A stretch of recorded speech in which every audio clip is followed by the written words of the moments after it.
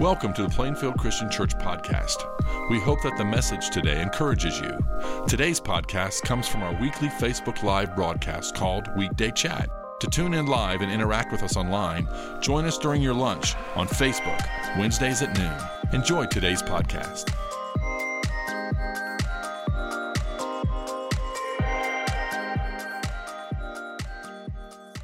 Well, hey, everybody. Welcome back to Weekday Chat. We like to meet with you at this time every Wednesday to talk about where we have been and where we're going. My name's Luke. I'm one of the ministers here at PCC, and we're going to be doing something a little bit different today. Absolutely. My name's Steve White, and we are glad you're here. And I do want to comment that your message Sunday was such an encouragement to the rest of us. So hope-filled, and we need that, especially right now with the virus and then this terrible thing happening in our country right now, the uprising. And we thought we'd spend some time talking about that today, this problem of racism.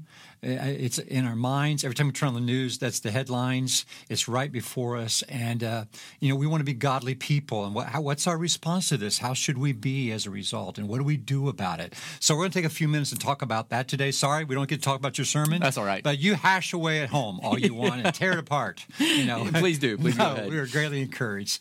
So let's do that. Well, Steve, let's just start at a real basic level then. Why is racism a sin? Yeah, and there's a lot of reasons why we could go into. The primary one for me that stands out is it absolutely violates the whole movement of Scripture from beginning to end, because at the beginning, we are created in God's image. Every person is an image bearer of God. And to somehow be condescending towards somebody else or view them differently or less than valuable and important violates creation principle. And at the end of time, we have every language, tribe, people, and tongue around the throne of God and worship. That's what God's vision for heaven is, that we're all there. So therefore, anything that breaks that down between creation or our birth and then being around the throne of God, it doesn't work. It doesn't fit. And basically, it just violates the whole ministry, the whole gospel message, because Absolutely. Jesus was such a bridge builder. He was always breaking down barriers to build bridges with people. Absolutely. You added that, right. No, not much to add, but that just what you said there is the reason why our Great Commission includes explicitly that we are to make disciples of all nations. Right. And not just the nations, but James chapter 2 makes it really clear we're not supposed to discriminate towards any people group. We're supposed to be radically inclusive. And there is certainly judgment of sin and those kinds of things. Yes. But as far as considering a class of person, whether racial or gender or anything like that, better than another is just absolutely out of place. And to be quite frank, like you said, I mean, if you don't like hanging out with another race here on earth, then you're probably not going to enjoy heaven very much. Exactly. But even historically, when we've done mission work in generations past, we've gone in to make them like us. Yes. And American missionaries were guilty of that. And I think we've learned through the years that we value that culture. We work within the context of that culture and help them operate how the gospel communicates best in their culture. Absolutely. And that's a positive move we've had. Absolutely. So there are those people that would suggest that doesn't the Bible defend racism? I mean, they would suggest that God himself is a racist, and that because Christians have acted that way and they have used the Bible for their argument. What do you say about that? Yeah, well, the first thing I'd encourage any of you to do is, if you haven't yet, please go sign up for Equip You, because we're getting ready to start on track 2, and we're tackling these exact questions of that's the one I'm getting ready to work on right now, is doesn't the Bible condone slavery, And so we need to address this head on. And right. If somebody came up to me who is a non-believer and asked that question, I'd first just by start acknowledging, that people have used the Bible to condone racism and slavery, just like they've used it to condone sexism and nationalism and greed and abuse and sexual indiscretion and all kinds of other terrible things. Yes. Now, let's make really clear, that's because we are wrong, not because the Bible is wrong. Right. And that Scripture, rightly interpreted, always leads to love and freedom. Always. Exactly. Every single time. And if you actually think about it, like you said, if you zoom out, the Bible and the movement of God is the most radically inclusive and diverse thing in history. Think about it. The Bible is the story of Middle Eastern people groups waiting for a Jewish Messiah. This scripture that we have was written by Jewish peasants, an Egyptian noble, a Greek slave, a Roman citizen. The people who founded the church were men and women, slave and free, upper class, lower class. To this day, the oldest Christian continuous communities in the world are in in Iraq. One of the 12 apostles was a missionary to India. Within a decade of today, there will be more Christians in China than there are in America.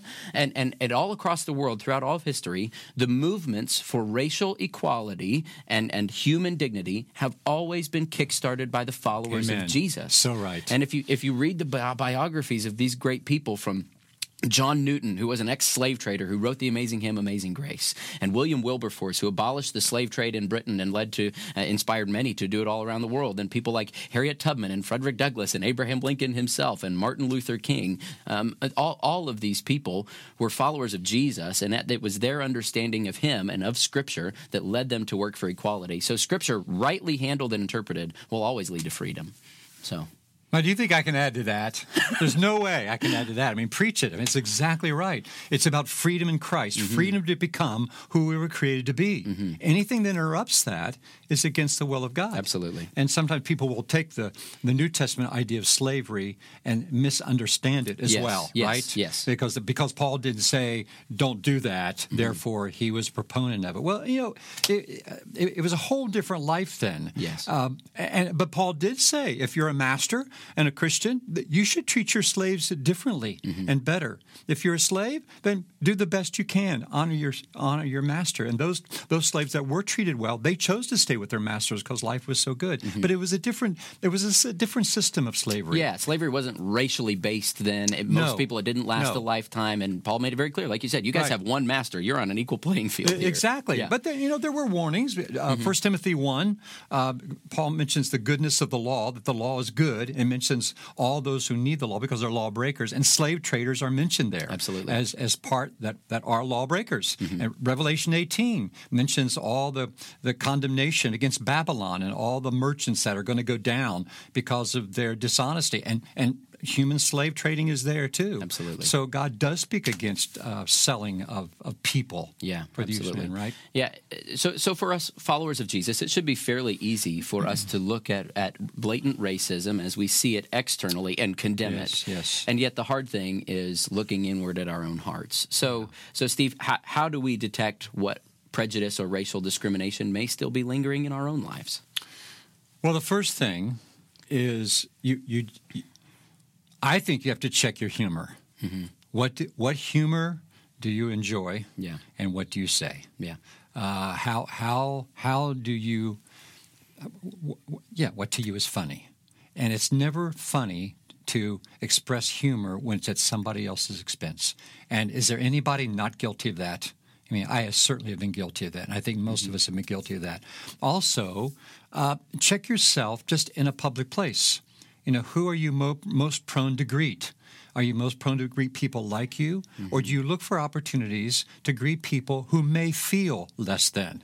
Like the person who has the dirty child, or the person who isn't dressed very well, or the person of a different race. I think we have to work at building bridges with people when we're out and about. I think that we also have to be careful of immediate judgments we make when we hear a news report. It's hard to be a news reporter and not have bias with that. And we have to be careful that we don't copy that bias, but stay objective. It's a difficult thing, but I think, at the very outset, we have to admit that tendency toward us exists.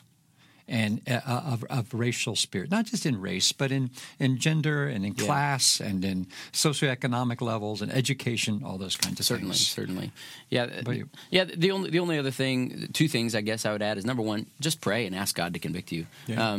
Psalm 19, the psalmist asks him, Lord, I don't even remember how he phrases it, but he says, keep me from willful sins, but convict me of the sins that I don't see too. And I think that is clear because we all have blind spots. So I'd just say quite simply, spend some time in prayer and ask the Lord to convict you and show you those things. But also, this is why it's so important that we live in community, because I have blind spots and I need people like you and people like my wife to call me out on the things about myself that I don't see. So ask people who know you too, and I think they should be able to hopefully help you in that. So, yeah, for sure. That's difficult to do, isn't it? It is. It's humbling. We want to know ourselves. We don't like what we find out. Yeah, for sure. Okay. So here we are right now.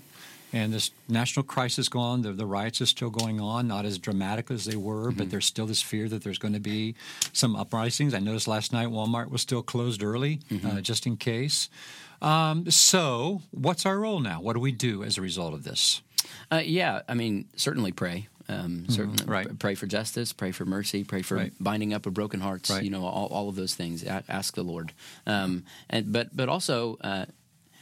Basically, to quote Michael Jackson, you got to start with the man in the mirror, and be the change you want to see, right? And I know that's cliche, but it really is true. So get to know people who are different than you. If you haven't met your neighbors, meet them. If you sense a lingering prejudice in your heart, go build a bridge with somebody that you may have not built a bridge with previously. So it all starts personally before anything can happen nationally. So what would you say? Yeah, this probably goes back to the previous question a little bit. Begin by if you start by saying I'm not a racist, that's probably the first indication that you are.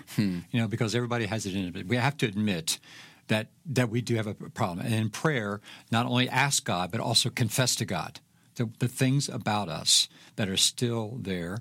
I think, talk to somebody, a person of color. And just ask them to tell stories about what they've experienced, and that you want to understand more about being a victim of racial attitudes. What's it like for them? And pray with them about that, so unity can happen.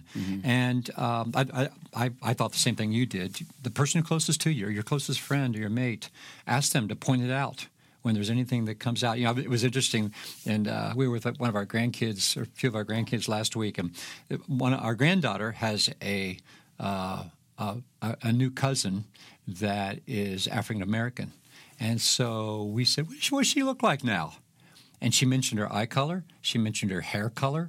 She mentioned her smile. She never mentioned her skin color. It's beautiful. And we thought, man, if I could only be like that. It really humbled my heart and changed my thinking immediately. That's who we want to be. So thank you for hearing us on these things today. And we're not here as people who have it all together. Certainly, we've talked about it together, and we want to see even a congregation here. And our dream is to see a congregation more mixed of different cultures. It's hard because our particular area doesn't have as many different races, but we do have them, and we want to make sure that all are welcome here, and that no one senses that division when people come in here. You're preaching Sunday. Looking forward to that again. Tell us a little bit about it. Kicking off a brand new series in Colossians chapter 3 all month. We're going to be talking about a clear vision of transformation, how to become the people God's calling us to be. And I think it's timely that we're getting ready to go into Colossians 3 because it hits a lot of these issues head on. So we hope that you'll join us back on Sunday and again tomorrow here on Facebook Live for our Thursday prayer time at 2 o'clock. We hope to see you then. Until then, have a great week. God bless you. Thank you for listening to the podcast today. It's our desire for you to grow in your understanding of Christ's love as you partner with us in our mission to love all people to new life in Christ. If you have any questions about our church or would like to plan a visit with us, go to plainfieldchristian.com.